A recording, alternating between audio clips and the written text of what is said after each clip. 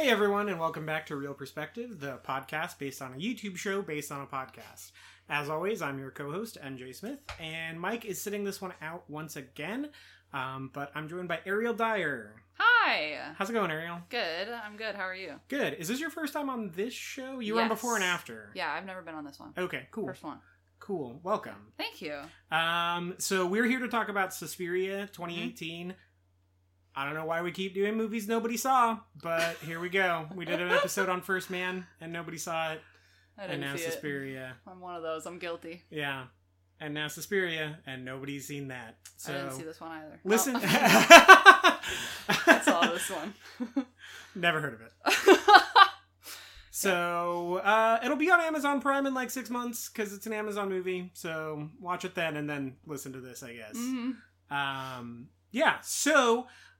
with Suspiria 2018, it's a remake of a 1970 some. I thought it was 1960 something. 1977. Oh, I was way off. Okay.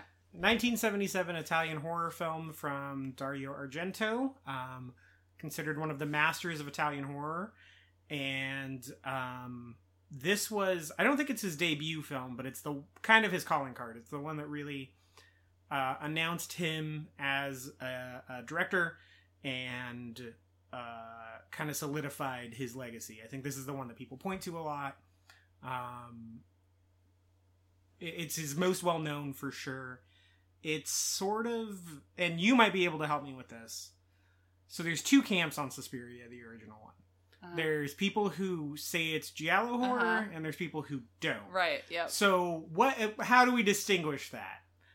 Well, I guess it depends which one you agree with, but I know with giallo, it's, I know that someone who actually is familiar with giallo and knows it and loves it would be mad at me for saying, I think, in my head, I compare it, like to film noir, kind of. Okay. Not in genre similarity, but in the way it's, like, kind of saturated American culture. Does that make sense? Okay. So, film noir, you know what that is. Like, right. When I say that, you know what it is. We're American. It has a certain aesthetic. There are other film noir, I'm sure, other countries have done film noir, but it's a pretty American genre.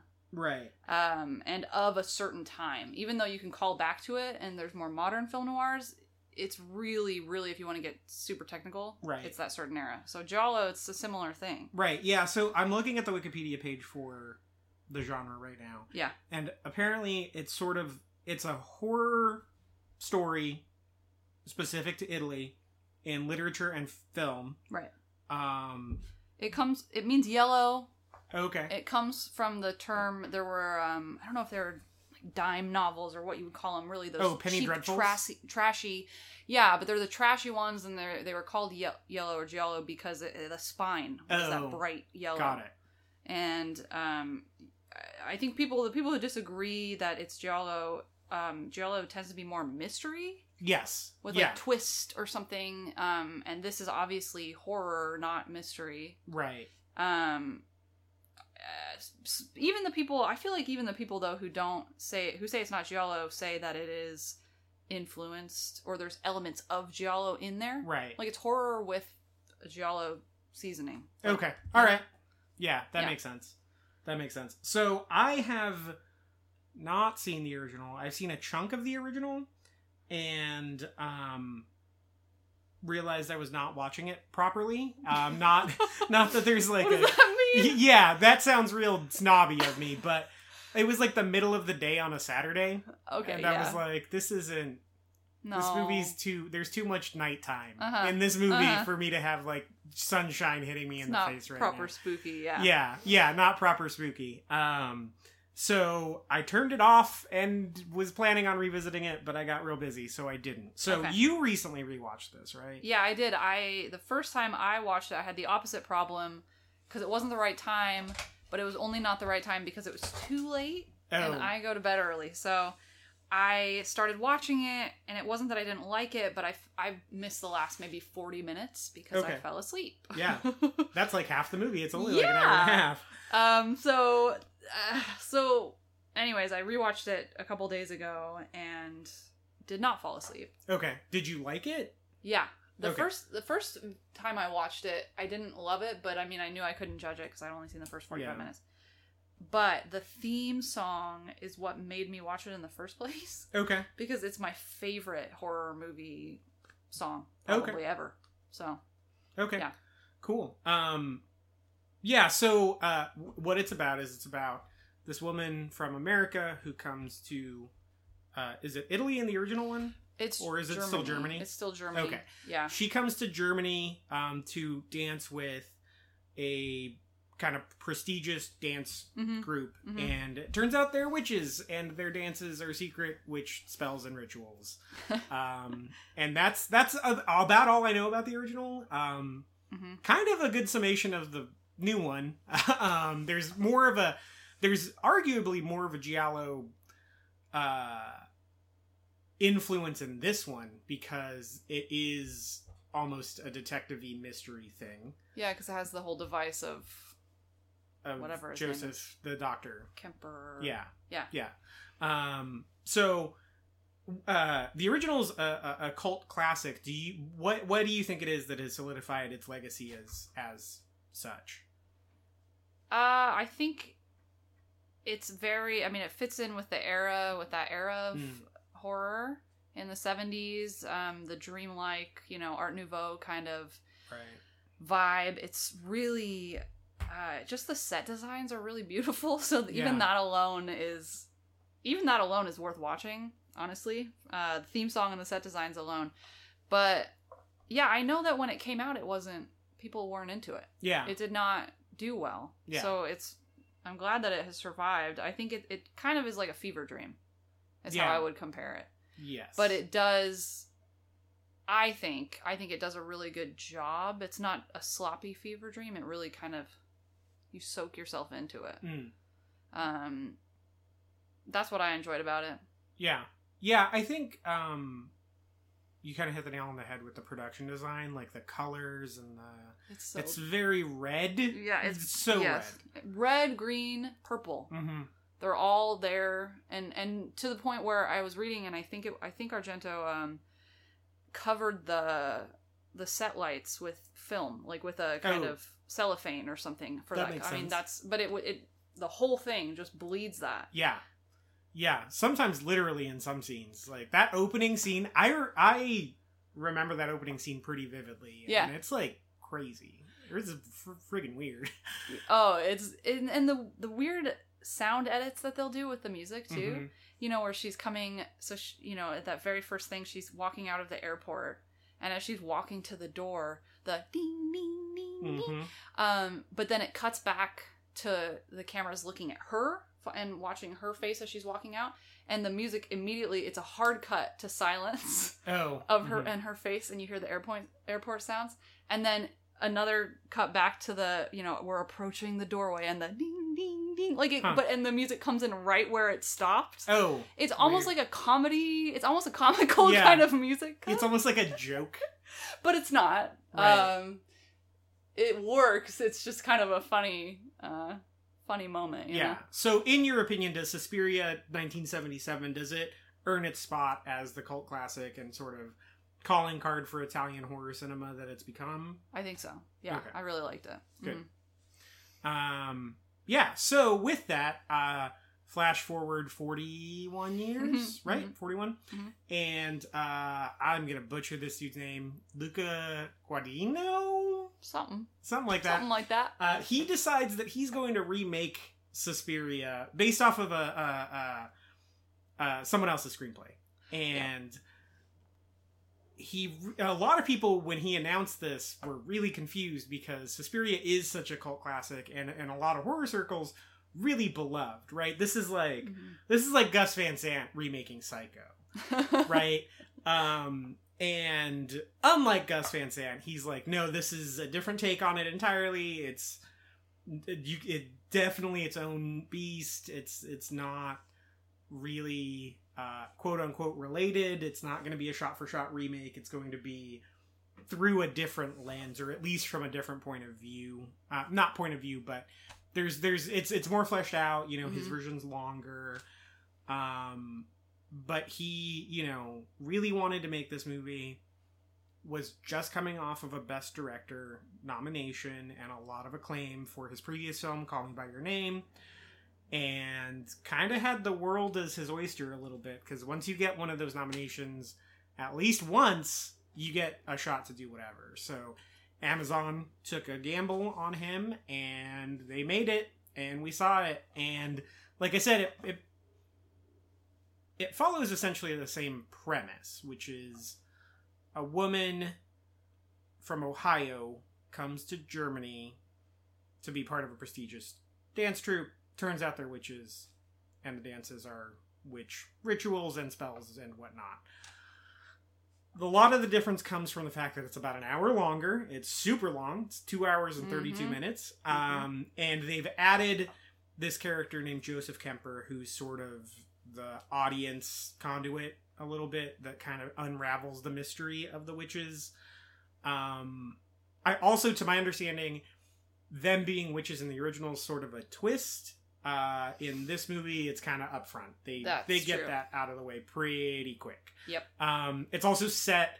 They do a lot more with when it's set, which is when Germany is dividing or when Berlin is dividing into. Well, yeah, I guess Germany, right? East and West Germany. And the Baader-Meinhof conflict with the hostages on the plane, that keeps weaving its way throughout the narrative, and sort of relating to what's going on in the story. So it's quite different, I would say. Even based on the little I've seen, it opens significantly differently, at least. Yeah. And yeah, that's about it. So Ariel, what did you think about Suspiria 2018? It was very long. Yes. There was a lot that I really liked, and then there was also some things that I didn't love.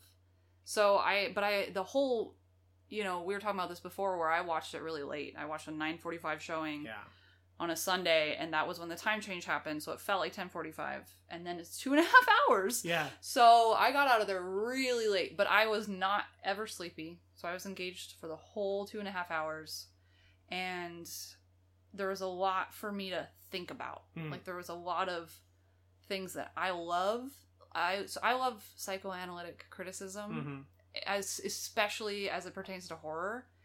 And this film is a wet dream for psychoanalysts. Yeah. And clearly he, you know, the director and the screenplay writer love it. Yeah. So. Yeah, I really liked it. I'm having trouble pinpointing how much I liked it. Okay. I just know that I really liked it. And I know that I keep going back and forth on whether or not I want to use the word love for it. Yeah. I think I did. I think I loved it. Okay. But because like you said, it gives you a lot to think about, and after I was just like, what the hell? Like, right. Yeah. What was that? It gets super weird. Yeah. And it felt assaultive. And I mean that in a good way. Everything I'm gonna say might sound like I'm knocking the movie, but it does it so well. And it's usually something I would probably not be into, but it's so well made, I think, that I can't help but kind of love it and respect it a lot for what it did. So what are some of the things that you really liked? Okay. I thought it was weird at first because I had just seen the first Suspiria, and we're talking about how rich the colors are, everything. And then you go into this film, but I liked how different, I feel like they made that choice on purpose to instantly distance you from it, was, you know, it's drab. Yeah, it's real muted. Muted colors, everything. I mean, there's a couple moments that they'll call back and everything will be saturated in red or something like that, but for the most part, totally muted, totally drab, really stark. Yeah. And kind of barren. So I liked that. I really liked, in general, I've seen a lot of new horror films that tend to reimagine, whether it's a film, an old film, or it's an old concept, and they'll kind of reimagine it and subvert it, where this one, the one before is, oh my gosh, we're running away from the witches. And this one is more, I don't know if you're entirely on their side, but you might be. You know what I mean? It's definitely from a different perspective. And I liked that. That felt subversive and cool. But the part that I loved most and that made me really, really into it was, of course, the scene, the dance scene where there's someone on the floor below and she's holy moly performing a spell. That was one of my favorite scenes I've recently seen in a film. Yeah, I have to agree with you. That is one of the craziest things I think I've seen in a theater. I loved it. I knew... So, to fill you guys in, there's a scene where the main character is approached by Madame Blanc, who's sort of the head instructor for the dance troupe, and she's told to dance the role of the protagonist in the performance that they're getting ready to do. And right before that happened, a woman named Olga yells at them, says she's leaving the troupe, leaves the room, gets her stuff, and Tilda Swinton's Madame Blanc, she imbues Susie, is the character's name. She imbues Susie with... Is it Susie? Yeah. Yeah, she imbues Susie with this power. And then there's another witch that it seems like is also in Olga's head, that's drawing her into this dance, this sort of mirrored dance room. And she draws Olga in there. Susie starts performing the dance of the protagonist in Volk, which is the name of the dance, or the name of the piece that they're performing. And as Susie is dancing the protagonist part, Olga is in this mirrored dance studio, and she is getting absolutely contorted and brutalized by this the dance. Movements. Yeah. Yes. And that's sort of the big reveal of what's really going on, that the dances are rituals for the witches, and it is one of the most brutal things I think I've ever seen in a movie, and I knew that was coming. I had heard about it on Twitter. Oh, you heard about it? Okay. I heard about it on Twitter months ago because they debuted the first footage from Suspiria at CinemaCon back in June. Okay. And the footage they debuted was just that scene totally out of context right after lunch. Great. And my Twitter exploded because they were like, what the hell was that? Yeah. And the descriptions that I read on Twitter they went into detail and they were totally accurate. I felt like I was still ill-prepared to handle that sequence. Yeah. Yeah, that sequence it's something else, man. I couldn't believe it. And I saw it with a friend who had no idea it was coming. Yeah. I didn't know. Yeah, and I don't want to say he's sensitive to that kind of stuff, but he feels a lot when he watches stuff, so he was absolutely horrified. Yeah, it's really straight body horror, and it was well done. The part with her jaw is, man, holy crap. And then she's just this pile of broken bones and bodily fluids afterwards. That was just really creative. I mean, just a really creative scene. Yeah. It was great. It was so great. Yeah, so that sequence is, it's a showstopper. And that's sure. And it happens early on enough where, I'm watching the film, but I don't know if on the fence is the right word, but it's early enough in the film where you haven't made up your mind up about the film. You don't know. Right. But that made me realize, this is great. I'm really enjoying this. Yeah. That, and then I really liked the ending too, but we'll talk about that in a minute. Right. I liked that. I didn't like the ending, but I think the part you're talking about I really liked. The big reveal, the final ritual. I really liked that sequence a lot. But okay, so what else? What else that I liked? I love Tilda Swinton, and I love her doing 3 different roles. Yep. I really liked, is it Dakota Johnson? Is that her name? Yes. I liked her. She's good.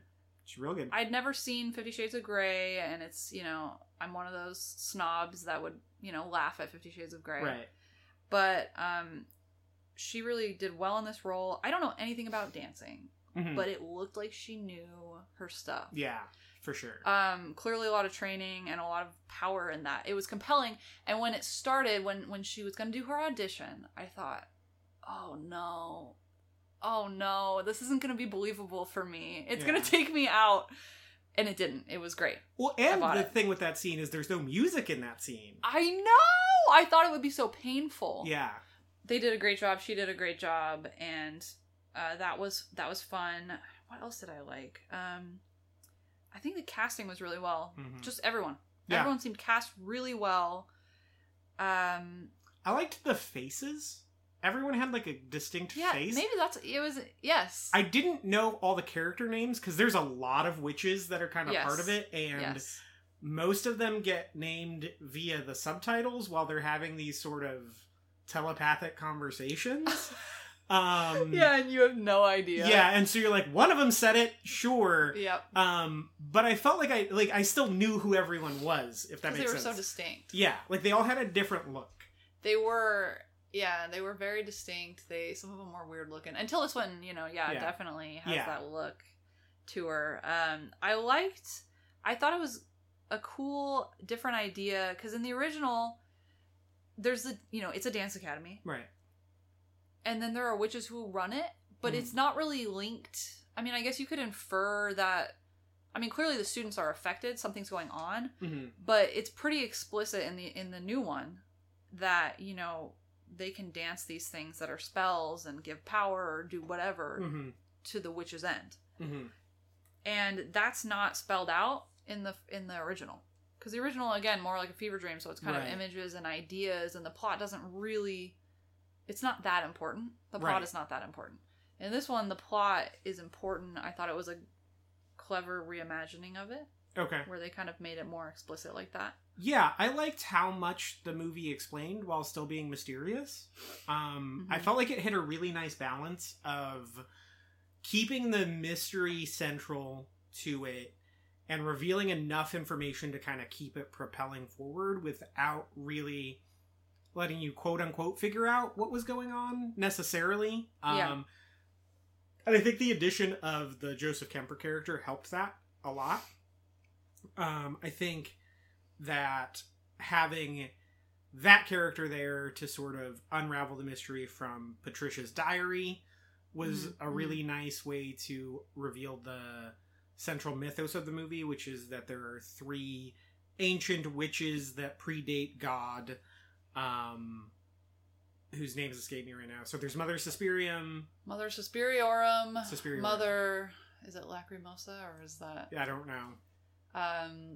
It's Mother of Tears, Mother of Sighs, and Mother of Darkness. Yes. So whatever that is in Latin. Yes. Mother Suspiriorum is Sighs. And I don't remember the Latin for the other ones. I don't either. So, with that, side note, I thought that it meant size, S-I-Z-E. Okay. Yes. And it's not. No. It's size, S-I-G-H-S. And I watched a YouTube video that explained that, and I was like, a lot more stuff makes a lot more sense now. Okay. Yes. That would be confusing. Yeah. So, especially because, spoilers, Mother Suspiriorum shows up at the end of the movie, and I was like, she's not that big. Oh my goodness. She's pretty regular. Yeah.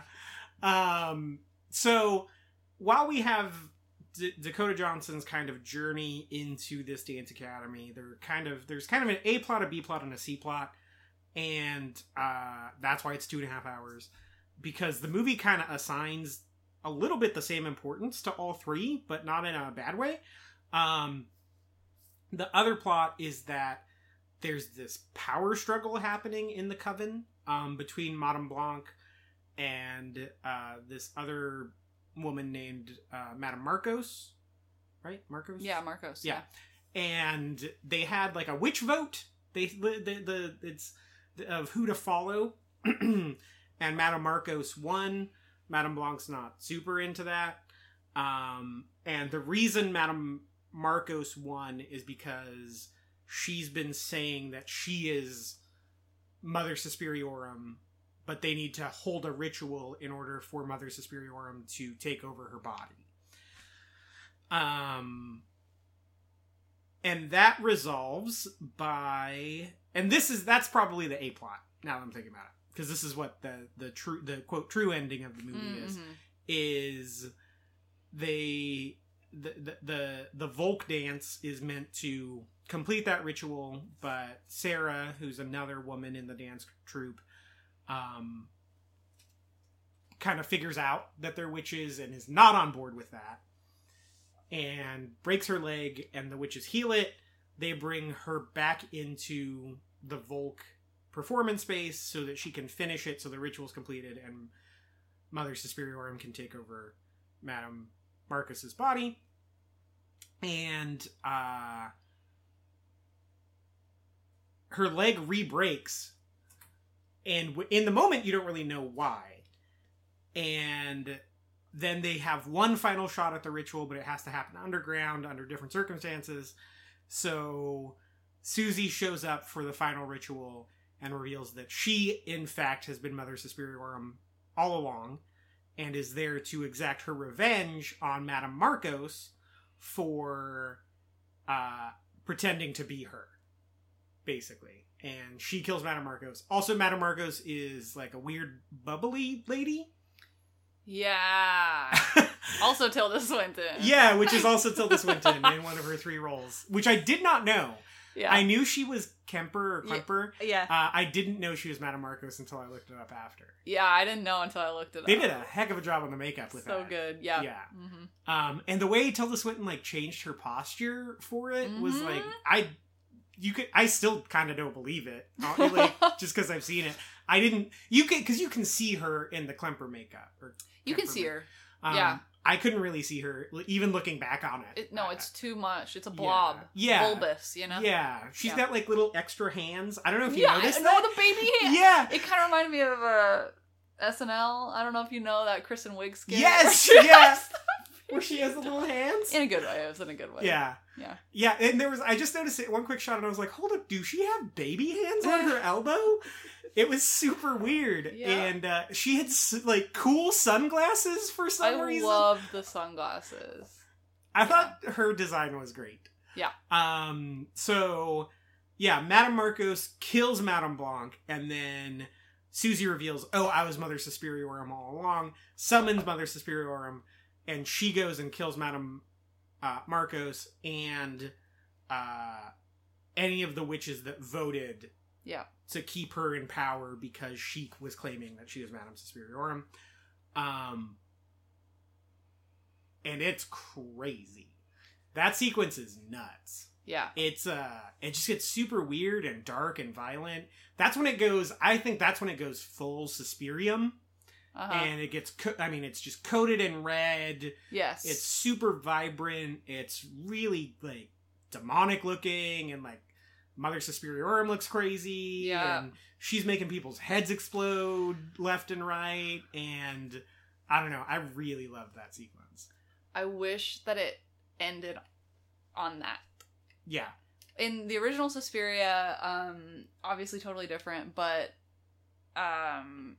at the end, she finally realizes they're witches, running, scary, blah, blah, blah. And she ends up killing, or so we think, Madame Marcos. And runs out because things start, like, exploding left and right. The whole building is just losing its mind. And she runs out, manages to make it out. Everything catches fire in the building. Roll credits. Okay. So it ends with there's no coming down. It's just, here's the height of insanity, and then we're going to be done. Yeah. And I know that this one is a very different film, but I was like, that's perfect. Yeah. And then it kept going, like there was a thing, and I'm like, no, we don't need an end cap. Well, yeah, because it says it's 6 acts and an epilogue at the beginning of the movie. Yes. Which it made me laugh when I saw that. Me too. Because I thought it was super pretentious. It was like Wes Anderson? It said, because it said, like, whatever the production, like Amazon Studios and whatever Luca Guadagnino's production company is, presents a story in, a story and an epilogue in 6 acts set in divided Berlin, and I was like, calm down, movie. Yes. Like, we don't have this type of a relationship yet. And it was funny because I came into it thinking, okay, it's 2.5 hours, and then he said 6 acts and an epilogue, and it felt like 5 hours. Yeah. Like when I saw that. Yeah, I actually liked the act breaks a lot. I thought they really worked for me. I don't know what you thought about them. Okay, so for me, this film, what I liked about it was the witches in the dance academy. I didn't need Mr. Dr. Man doing his thing, although I love Tilda Swinton. I was here for Tilda Swinton. I didn't need that. I didn't need Berlin. I'm set in this certain setting and I have to keep, everything we talk, it's on the TV, it's on background. Right. I didn't need those things. So for me, the acts, I just feel like it could have been trimmed down so much, you know? I mean, and clearly that's not the point. I mean, right. I know that he wanted to do this. It feels very much like a labor of love for himself. Yeah. But then it feels like it's for himself a lot. Yeah. You know what I mean? That's kind of my point. Yeah. Yeah, I get that. I liked the doctor stuff. I liked having the setting kind of pop up here and there, but I think you could have done that in the dance studio. Most of the time we get updates on the Bader Meinhof situation. It's outside when we're with the doctor, and it's kind of out of place. And it's not out of place, but it's just like it just kind of pops. It seems arbitrary when they decide to reveal information with it. Mm-hmm. A lot of people are talking about how all of that kind of comes together in service of the movie's themes. I didn't pick up on that too much. I don't know if you did. There's a little bit of it. But... I read about that too. And yeah, I mean, I can see the argument. It just feels like a thin argument to me. Yeah. I agree with you. Yeah. I'm like, yeah, of course you can make that argument. But for me, it didn't feel like a necessary thing. It felt like, I want to do this, so let me see if there's any tenuous connection that I can make so that I'm allowed to do it. Yeah, it felt like decoration. Yeah. Which I'm not necessarily opposed to. But yeah, I see, even though it worked for me, I also see that someone could be like, I really didn't need that. And it's some of the, there was that element. It was funny because this one had almost an element of mystery with that doctor character. Yeah. Where, we get some of his backstory, and we have at the end I don't know, maybe we can talk about the ending because I was confused as to why they would zoom in on that. That was weird. Yeah, so his backstory, it just felt like I don't need to know that he had this wife that he missed and they got lost and blah, blah, and he doesn't know what happened to her. Right. It just felt so weird because this film was talking about women and very deliberately was centered on women, like Suspiria, like the original. And even in the way that they cast Tilda Swinton in the man's role, I love that. I think that's fun. That's saying, oh, we're going to have a woman tell the story anyway. Right. But then to have it be a male character who we're getting all his backstory, I'm like, I don't care. I mean, shouldn't we just make this about the women? Well, and then keep it that way? I don't understand what I was trying to say by the way his story ended. So, yeah, he's got this wife that he misses, and he doesn't know if she escaped Germany. She's Jewish, right? Yeah. He doesn't know if she escaped Germany and they just got separated. He doesn't know if she ended up in a concentration camp, whatever. So, like, crazy, head exploding, Mortal Kombat times happen. And then we get the epilogue, which is... so he uncovers the mystery of the dance academy and figures out that they're witches. They get to him and kidnap him by making him hallucinate his wife. They kidnap him and have him be a witness to the ritual. And then they just kind of send him on his... They're like, okay, good job. They're just cool with him after that. I mean, I think it was weird because I didn't understand the concept of the witness, but I think the point was they wanted a surviving witness. Right. I don't know why. Yeah. I don't know. Yeah, that's never really fully explained. I'm sure there's some metaphorical significance to it. Yeah, so they're like, but it just felt weird because they were mad at him for like getting rid of Patricia's belongings and throwing the hook into the river, and then it like the ritual they like start screaming at him and telling him how dirty he made the hook, which I loved that. Yes. I loved that part because he's with his wife and then suddenly he's alone and it's silent. and he's standing outside of the Dance Academy building, and it freaked me out. Yeah. Like it kind of exponentially freaked me out. Yeah. Because she just runs out screaming. Yeah. And just doesn't stop. It's like a 8-second scream. Something really long and disturbing. That was really good. But you're right. I mean, it doesn't make sense. Yeah. That part doesn't make sense. I also like that because it switches from a Steadicam shot to handheld. Which they did that a lot. Yeah. Which I enjoyed. Yeah. Because it felt like whenever the movie was disoriented or the characters were disoriented, the movie went handheld. Uh-huh. And I liked that. I think that's a really good visual shorthand. And I like some of those handheld like zoom-ins that would happen. Yeah. Yeah. So he's a witness to the ritual, gets sent on his merry way, obviously needs some recovery time after that. His caretaker, maid something or other, gives him food in bed. And then Susie shows up, apologizes for what they did to him, tells him that his wife ended up in a concentration camp and was there for 20 days before she died of exposure to the cold. And then erases her from his memory? Everything. She erases...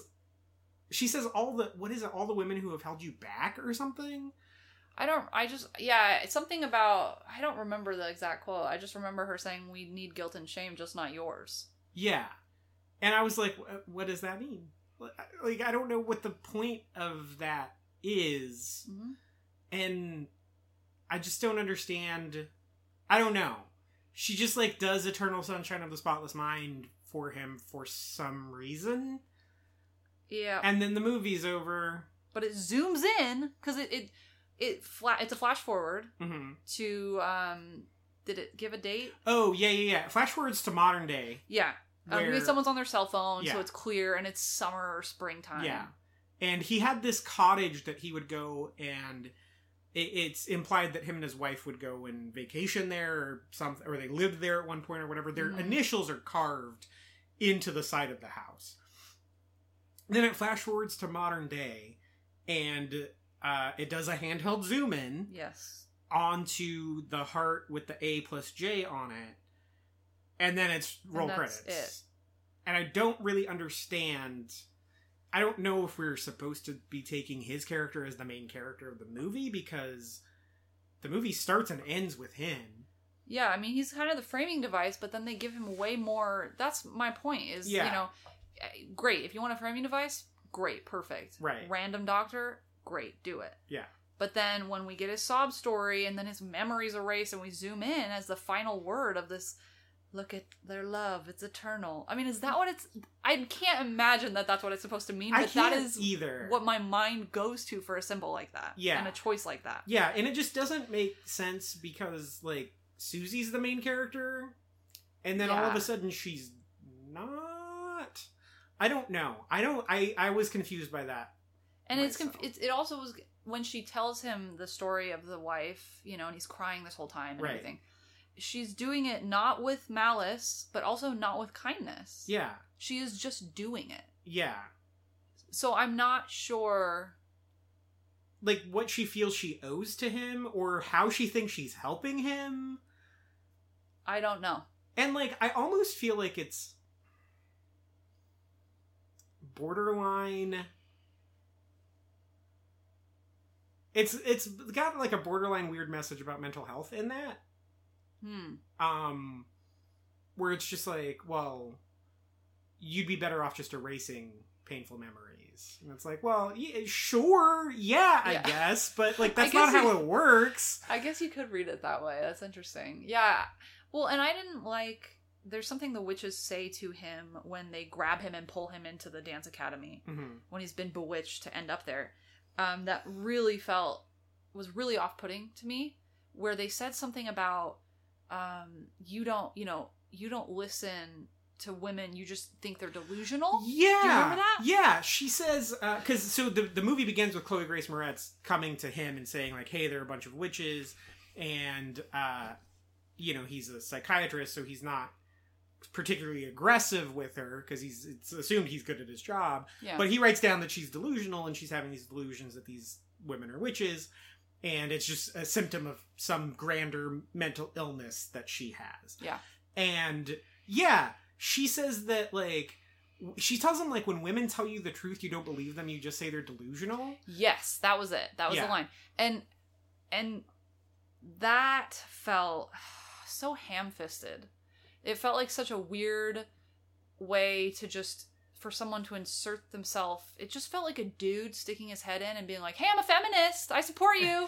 Yeah. Like my film. And that took me out entirely, and it also didn't make sense. Because you know what a psychiatrist does? Listens to problems and diagnoses them clinically. Yeah. He doesn't believe them. Yeah. Do you know what I'm saying? Like, that is not his job. Yeah, if he believed every insane thing someone said to him, That's he'd be really bad at his job. But you know what? Like, to his credit, he does more than a lot of psychiatrists would. Because he doesn't believe in witches, because he's not...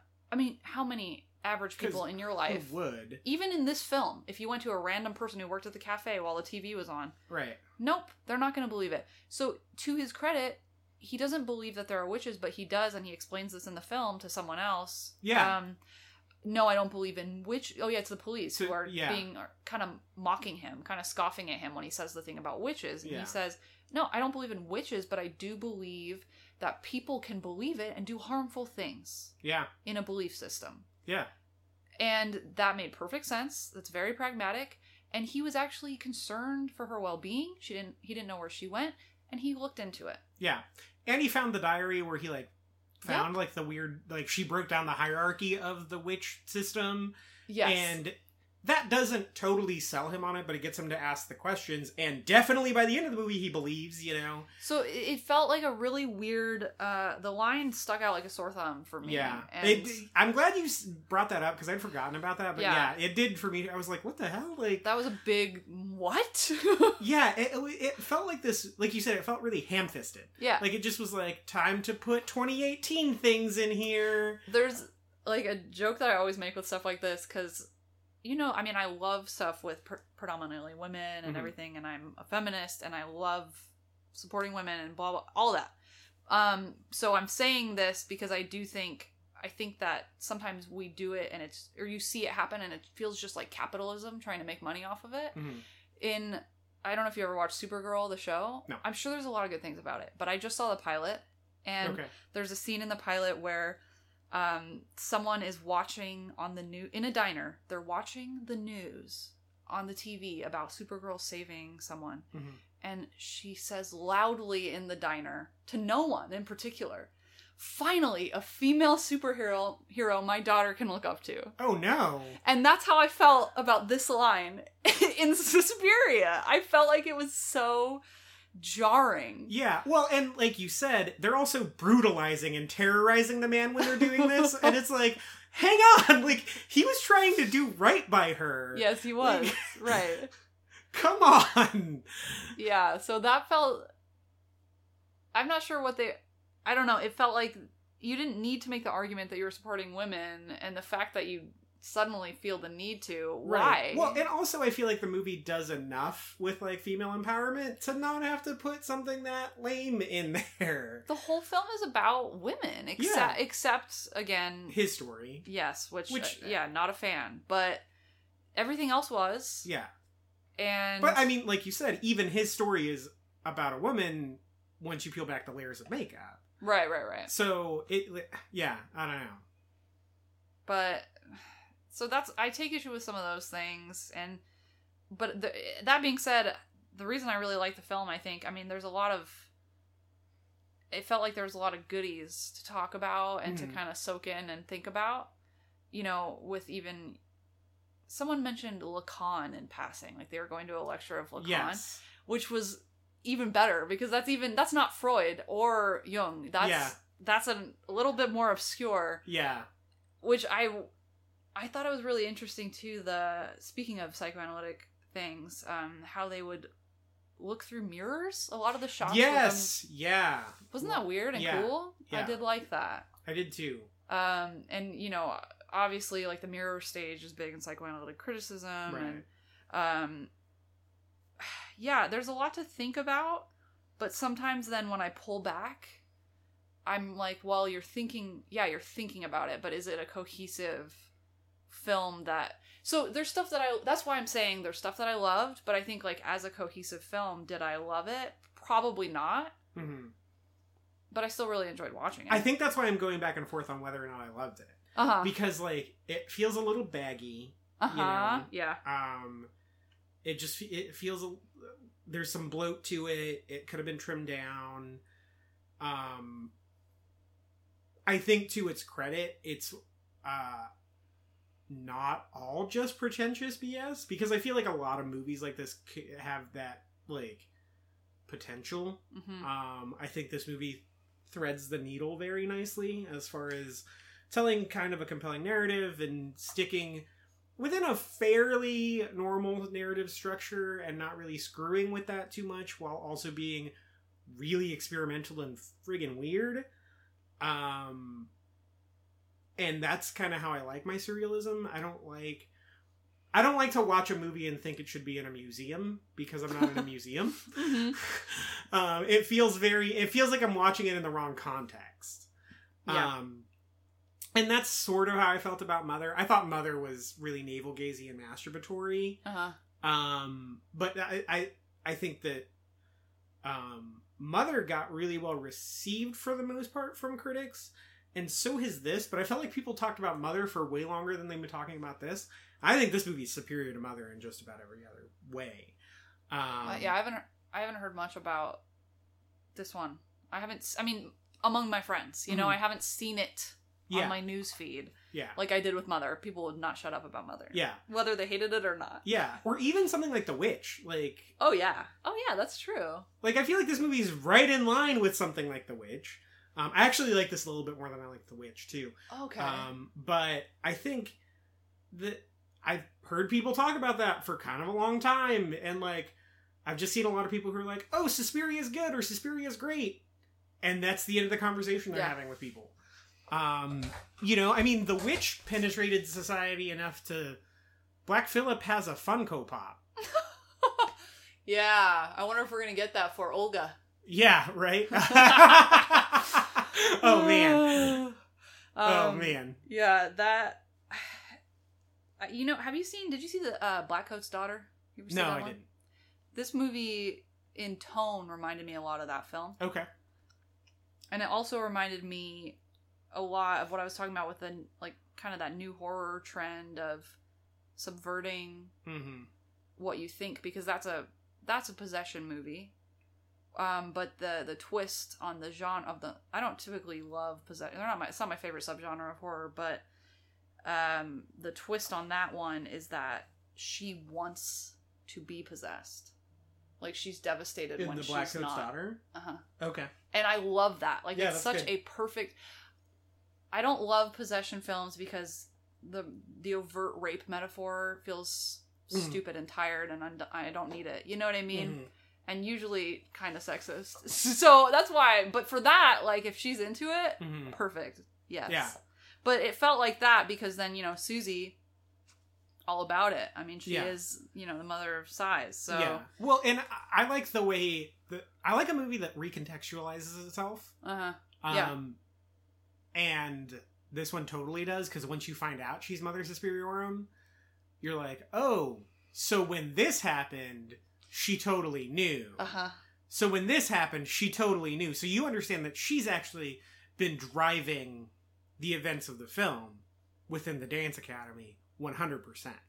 And you feel at the beginning, when you're kind of getting a little bit of her background from her, you know, Ohio farm life, you feel kind of bad because you'll get those flashbacks of she's not accepted by her family. Her mom says that thing when she's dying about, you know, the priest is giving last rites and he's saying, what do you need to repent for? And she says, my daughter. Yeah. She was my greatest sin. And you're like, oh, okay. Yeah. But then it all makes sense. Yeah, she says she's the smear I left on the world. Yes!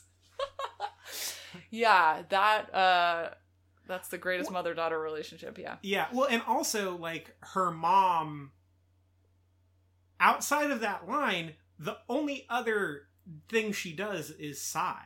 Yes. Right. Which makes sense.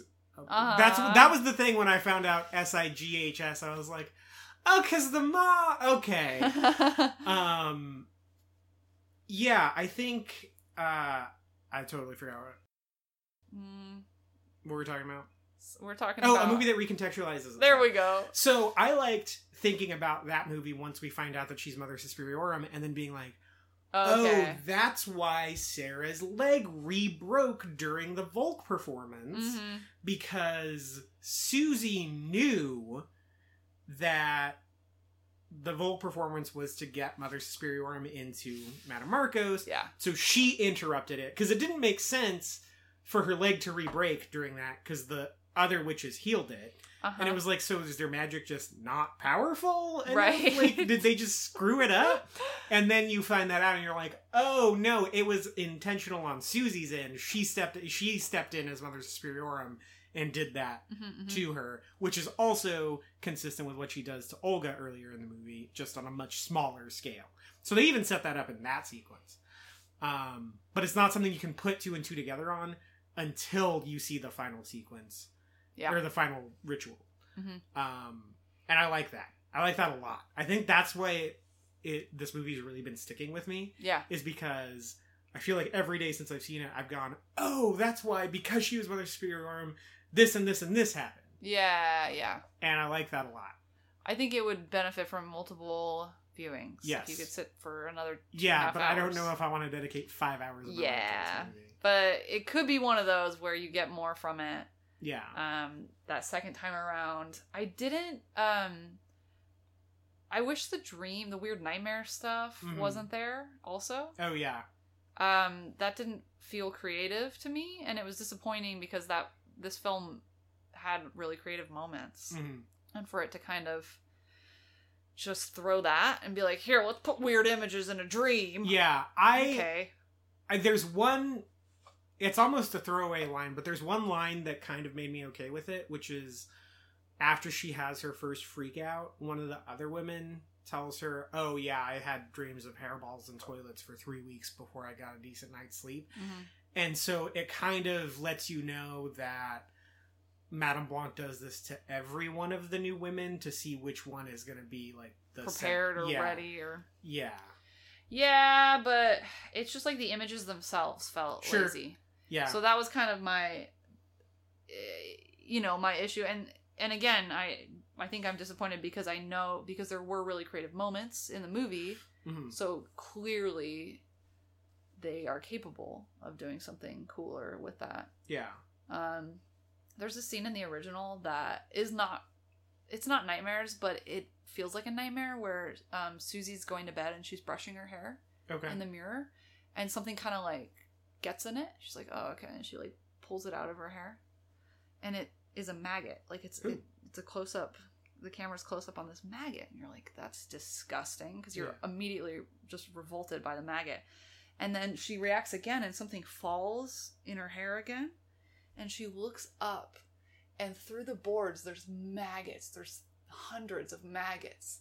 It is the most horrifying image, and it's something where, I mean, I guess maggots aren't that original, but just the idea that suddenly maggots are coming from, and then all the girls run out of their room and they're screaming and they're going to another floor. Yeah. So the whole thing is just, I wanted more of that. I wanted imagery that was evocative and felt like I couldn't say I'd seen it before. Right. So.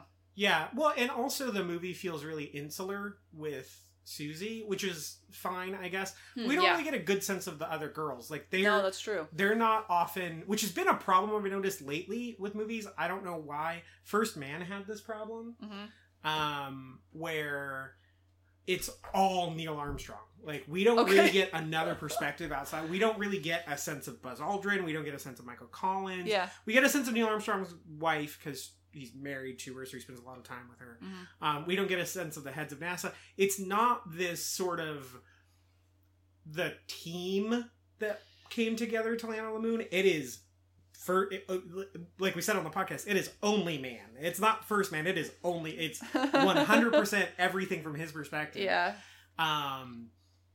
Bohemian Rhapsody felt that way. Okay. I felt like we were really insular with Freddie Mercury. He's the only one. And something like Walk the Line works when you do that, because it's about Johnny Cash. Freddie Mercury is the most famous member of Queen, but he's a member of Queen. We don't really get a sense of who Brian May is as a person, or Roger Taylor, or we just get a sense of how Freddie Mercury sees these people. the problem with that is we also don't really ever understand how big Queen gets. Yeah. And so, in this movie, we don't really see the girls have too much weird stuff outside of they're like, oh, I had weird dreams for a couple weeks, and then... Yeah. and they were all the same as all the other women, and no one's questioned it. We're fine. Yeah. So, that, I compared to the original one, where this is sort of a group hallucination or experience, it fleshes out the world a lot more. Yeah. This one, it's very much Susie's story, Madame Blanc's story, and Kemper's story. Yeah, because the only one you really get a sense of, I mean, I guess you get a sense of Patricia a little, and but then she's gone for the rest of the movie, so I don't count her. Yeah, and then Sarah. Yeah.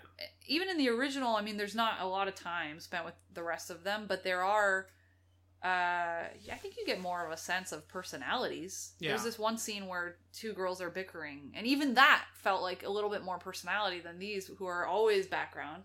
Yeah. Except when they're, something creepy needs to happen. Yeah, and they're just like sitting there waiting for Madame Blanc to interact with them.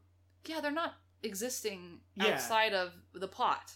Exactly. Yeah. You have no sense of that. They are props almost. Yeah, they don't have names. No. Other than Olga and Sarah and Patricia. And the witches have a little personality. Mm-hmm. But maybe it's more that their faces look interesting, like you said. I don't know if they actually have personality. Well, there's that one woman. The one looks like Edna Mode. Yes! I was just getting ready to say that exact same thing. Wait, why did she stab herself? Mother Suspiriorum did that, I think. Okay. It did not make any sense to me. Okay. I think that she is the one who was pulling the strings for Madame Marcos. I think she's one of the ones who voted for Madame Marcos. And I think it's implied that she's the one who got into Olga's head to bring her into the mirrored dance studio. Okay. And I think Mother Suspiriorum knew she had to kill her before the ritual because she was really powerful and she could have screwed it up. That's kind of how I read it, but I could be totally wrong about it. Okay, alright. That could be just headcanon. yeah, who knows? Okay. But that's because then it becomes another woman that's sort of on the Madame Blanc end of stuff. Because she's always the one who's like watching, she's like above everyone else. Yes. And watching them and like kind of making psychic adjustments as she needs with the other women. That's what I got. That's what I got from her. I could see that. And then once all is said and done, there's that other woman who's sitting in the same chair who's kind of bird's eye view watching everything. And she's the one who starts crying at the end. Oh, yeah.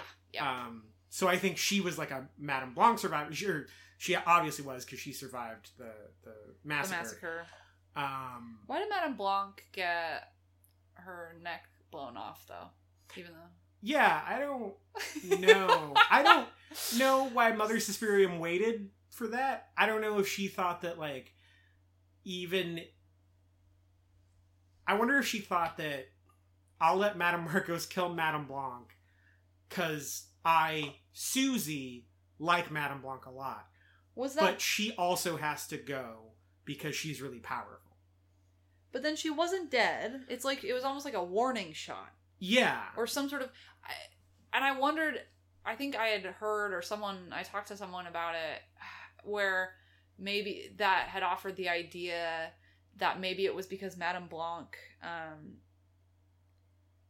wasn't, like, what am I trying to say? That Madame Blanc still wanted to go forward with what was happening. Mm-hmm. Almost like her disciple was being unfaithful in a way. Does that make sense? Mm-hmm. Where she's like, oh, here you go, I have to punish you, but you're still alive. Yeah. I don't know. Yeah. Is she alive at the end of the movie? I think so, because they put her head like that, and she goes, oh. Yeah. But I think she had to go away. She lost so much blood, though. But she's magical. Yeah, I guess. She's a magical witch. I mean, I guess I can't question that stuff too much in a movie that has this sort of stuff in it. So, to kind of wrap it up, the original Suspiria was the first in a trilogy of Dario Argento movies about the three witches. Suspiria, Inferno, and The Mother of Tears, which just wrapped up in 2007. Suspiria 2018 has a post-credit scene that's apparently Susie just kind of looking in the middle distance and doing a hand gesture, is what I'm told. You saw it. Yeah. I don't know what it was.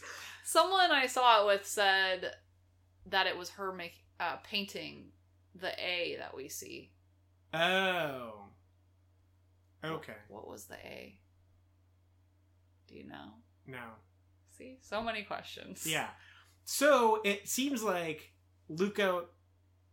either Luca Guadagnino or the screenwriter want to do their own version of this Three Mothers trilogy or whatever, or something. Luca's talked about wanting to do either a Madame Blanc prequel or something that explores kind of Madame Marcos, or doing a sequel to find out what she's looking at the end of the movie. Mm-hmm. Luca Guadagnino is weird. He's a weird guy because he makes these movies that are kind of seem one and done. So he made Call Me By Your Name last year, which was super well received, nominated for Best Picture, got a bunch of acting awards. I think Timothée Chalamet won Best Actor last year. I could be wrong about that. I may be wrong about that. He was nominated for sure. He got nominated for Best Director. It's a pretty well made movie. As far as I'm concerned, that story's done. Mm-hmm. He's making a sequel to it. Oh. Yeah, that's sort of like them. Because the movie ends. The movie's about two gay men, and the movie ends with and their romance over a summer while one of them is studying with the other one's dad as a graduate student. So then the summer ends, and he's got to go back to his life, and the teenager has to go back to his life.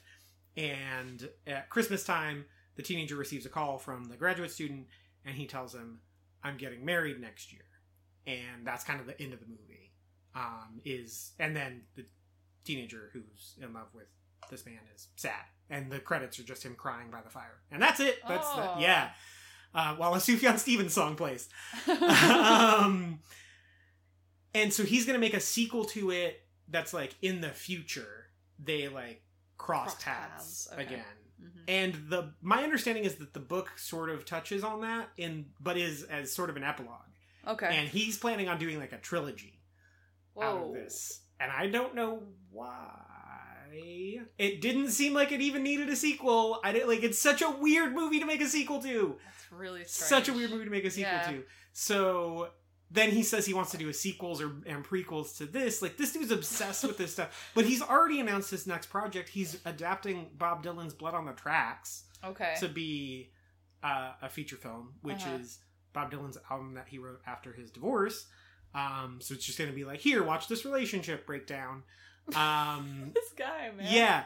Is he gonna be like, I want to do other Bob Dylan albums, but like this one's gonna be a Western called John Wesley Harding. This is part of my trilogy of Bob Dylan films. Yeah, so this dude's sequel obsessed, which is really strange to me because he makes movies that super don't feel like they need sequels. Yeah. So would you like to see more modern interpretations of the Three Mothers, or should they just leave Well Enough alone? Yeah, I don't know. I'm not sold on the idea. Although I would probably go see it. So I think what I would do is I would see the next one if there is one. Mm-hmm. And if I'm not yes to it, then I would not go see the next one. That's kind of where I'm at. Yeah. I don't know. I mean, clearly he's establishing kind of the mythos because they reference the other mothers and everything like that. But I don't know if it could stand. I don't know if it could stand in another one. Yeah, I don't either. I definitely don't want a prequel. I think the least interesting thing you can do with characters in horror movies is explain them. Please don't ever do that. No. It's like the Patton Oswalt joke where he's like, I don't need to know how the shit I like became the shit I like. I like that bit a lot. That's true, though. Yeah. And, he put too much. He was juggling so much in this, and for me, he dropped the balls, you know? Mm. And so if it were going to be tighter and and it was going to be, here's my plot, and I don't need this weird historical context or pseudo-feminism remarks or anything like that. Right. Like, just, here we go, tunnel vision, here's my film. Straight down the middle. Then yeah. But this one was so much. It's a lot. It's a lot of movie. It's a lot of movie. Yeah. And yeah, I don't know if part of me almost wants to see a different team take on the next one. Like, I would almost like him to sit back in like an executive producer role. Yeah. And not really connect it to Suspiria and just tell 3 separate stories that are about the 3 mothers. I could see that. I'd rather that be the case than having like the Mother's universe now. The Mother's cinematic universe. The other MCU. Wow. Yeah, we don't need that. Yeah. No. It'd be like, how they have like 12 Hellraiser movies? Like, yeah. They have 12 Mother's Back. Like, it's just full schlock. I would do it, actually, if they did that. They just become like Grindhouse movies by the end of it. That would be almost the best scenario. Yeah. It will never happen. That's true. At least it's interesting. Yes. At least that would be interesting. I think that's, to connect it back to this one, I think that's why I can't fully write this movie off, is because it goes big. And I like a movie that goes big. I'd rather it go big and fail. Yeah. At like some stuff than just be like, here's this again, and this movie, I think it does enough different with the source material. It's like, like Let the Right One In and Let Me In. Yeah. I think those are both pretty good movies. They are. But they're the exact same movie. They're the exact same movie. Yes. Let Me In does not need to exist. I like that movie. It's funny because, they are both equally good. Yeah.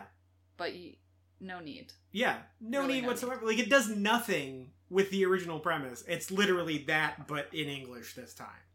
That happens all the time with horror movies. Yeah. Like, Quarantine is shot for shot a remake of Wreck. Yeah. I know they did that a lot with, I don't know, I'm thinking of like Asian horror cinema and how they'll do that. Like, The Uninvited is a remake of something. Yeah. Or The Ring. I think The Ring's pretty different from Ringo. Okay. I'm not sure though. But yeah, it's like when you do that, it just it's hard to make it feel like anything other than a cynical cash grab. Yeah, and so this doesn't feel like that. No, obviously, like no, definitely not. There's not an audience for this movie. There just isn't. Yes. So to all that, I like that Amazon took a chance on this movie. They're not going to make any money on it. I like that Luca Guadagnino was like, I just got nominated for Oscars. Let me alienate basically everyone who liked that thing. I like that it got nationally released and it's so crazy and brutal. Yes, I can't believe it came to us. I was watching it going, how did this get a national release? I don't understand. Well, and from what I've heard, is the director I think he saw Suspiria when he was young, like 13. Okay, wow. And so he's loved it ever since. This has been his prize film, like the film he looks up to. So he's wanted to remake this forever. Right. And you're right. I mean, it is a total reimagining. A remake is not even a good word for it. It's because it's entirely different. And I think that's kind of how I like remakes to be. Yeah, for sure. Let's like if I was like, I love Jaws, time to do Jaws.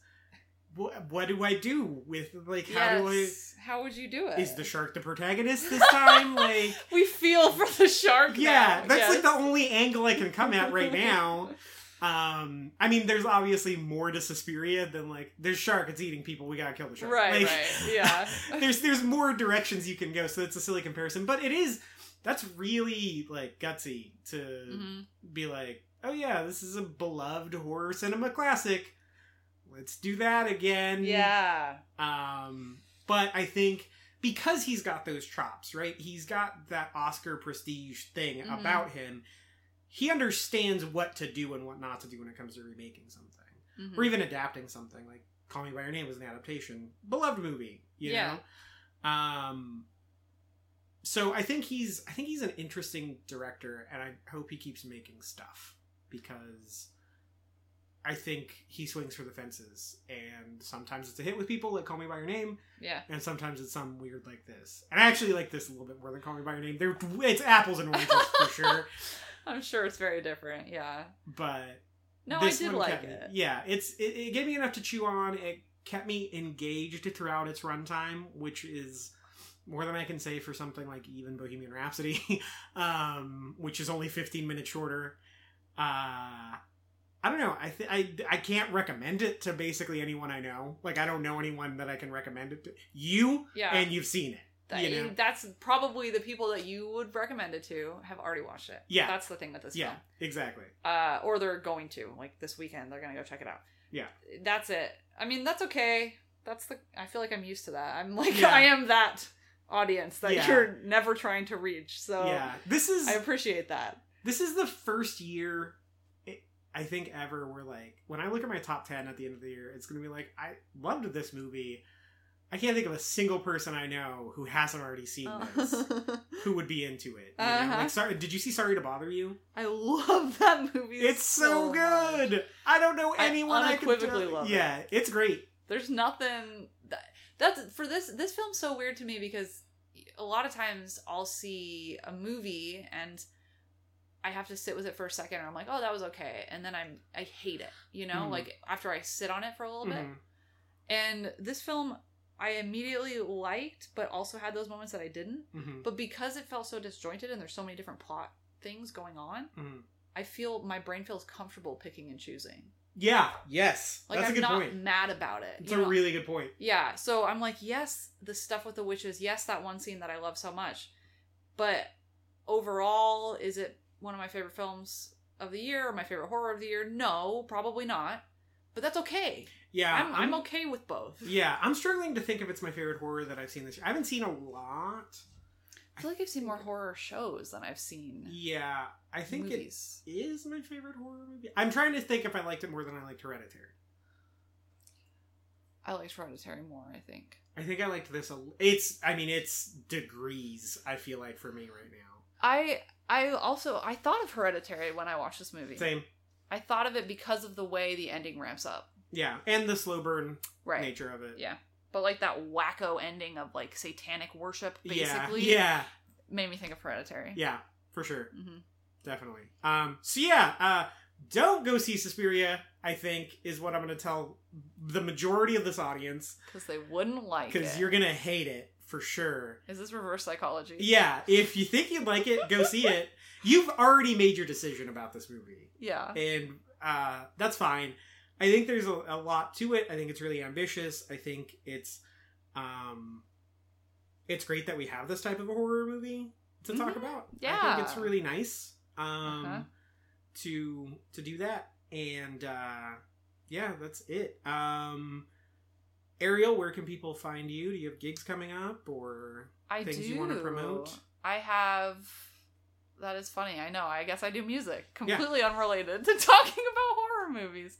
When does this come out? My hope is Thursday. Okay, so 8th.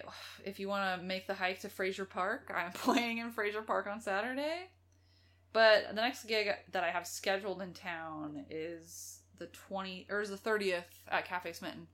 November 30th. Okay, is that a Friday? That is a Friday. From 7 to 9. Cafe Smitten, really good food, really good coffee. Yep. And I will be playing. Yep. I really like that spot.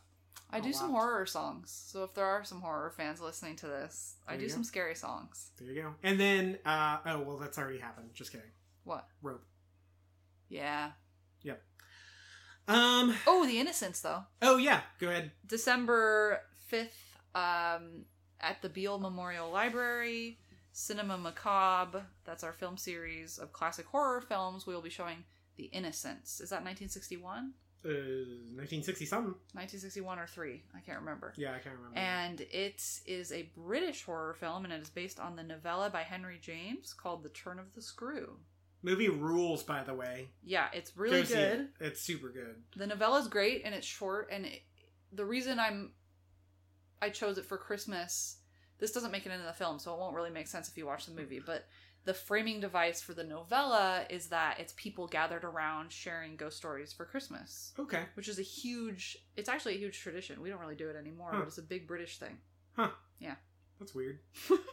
How'd that happen? Because it's cold and dark. Okay. So that's a perfect time for scary stories. Okay. I mean, because, Christmas Carol is a ghost story, right. even though it's heartwarming. Right. But that's not the only thing.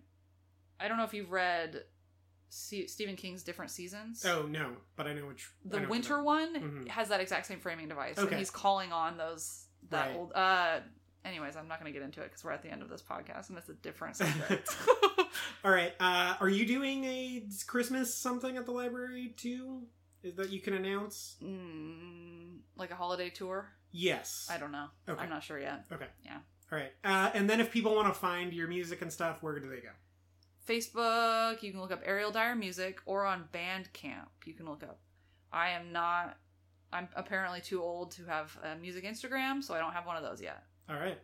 There you go. And you just came out with an EP it was songs for Halloween. Yes. But it's just spooky songs. Spooky songs. Yeah, it's not Monster Mash. No. Okay. No. But you got Little Red Riding Hood on there. I do have Little Red Riding Hood, and I have Sally's song. So it's spooky songs. They're mostly covers, one that I wrote. And I wanted to just do something kind of fun. Halloween's my favorite. Yeah. And you cover My Favorite Decemberist song on that. Yes. I really like that song. Me too. Cool. You can find me on Twitter at MJSmith891.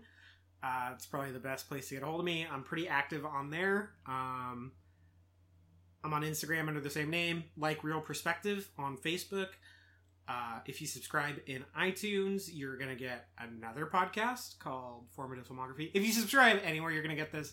So, Corey Tyndall, former host of the Before and After Show, and I are doing a new podcast called Formative Filmography, where we are talking about our 100 favorite movies of all time. And it's a lot of fun, and you should check it out. That's all in the Real Perspective feed, because I'm way too cheap to pay for a separate feed for Formative Filmography. So you'll get those. That's a monthly-ish show. We'll be back in a couple weeks to talk about Fantastic Beasts: The Crimes of Grindelwald with Alicia Bean Hawks and Hannah Tyndall. And maybe Mike will join us for that. If not, after that, Mike and I are going to do an episode on Creed 2, Cruise Control. Yeah, that's it. I don't think there's any screenings at the Fox that we're introducing coming up. They're showing Duck Soup this month, along with the Marx Brothers movie. They're also showing In the Sweet Pie and Pie, the Three Stooges short. Oh. So not really Thanksgiving-y themed, because there aren't too many Thanksgiving movies. They already showed Planes, Trains, and Automobiles. Yeah. But yeah, go check that out. Duck Soup's real funny. One of the great physical comedy bits, you've probably seen it, where they're in the hallway and they're trying to see if it's a mirror, and they keep mirroring each other's movements. I think it's Harpo and someone else. And yeah, you should go check it out on the big screen. It's only $5, and it's on a Monday night at 7 p.m. What a steal. Yep. It's a real good time out there. I like it. And there was no one at Planes, Trains, and Automobiles, so show up for this one, please. Oh, wow. Yeah, there was like 12 people. That's a great movie. It is a great movie. I don't know. And it was packed for The Exorcist, so I don't know. People come out for horror. Yeah. That's why I'm still doing my Cinema Macabre. I have not changed it. Yeah. So. Yep. All right. Yeah, I think that's it. Until next time, we're the bad guys.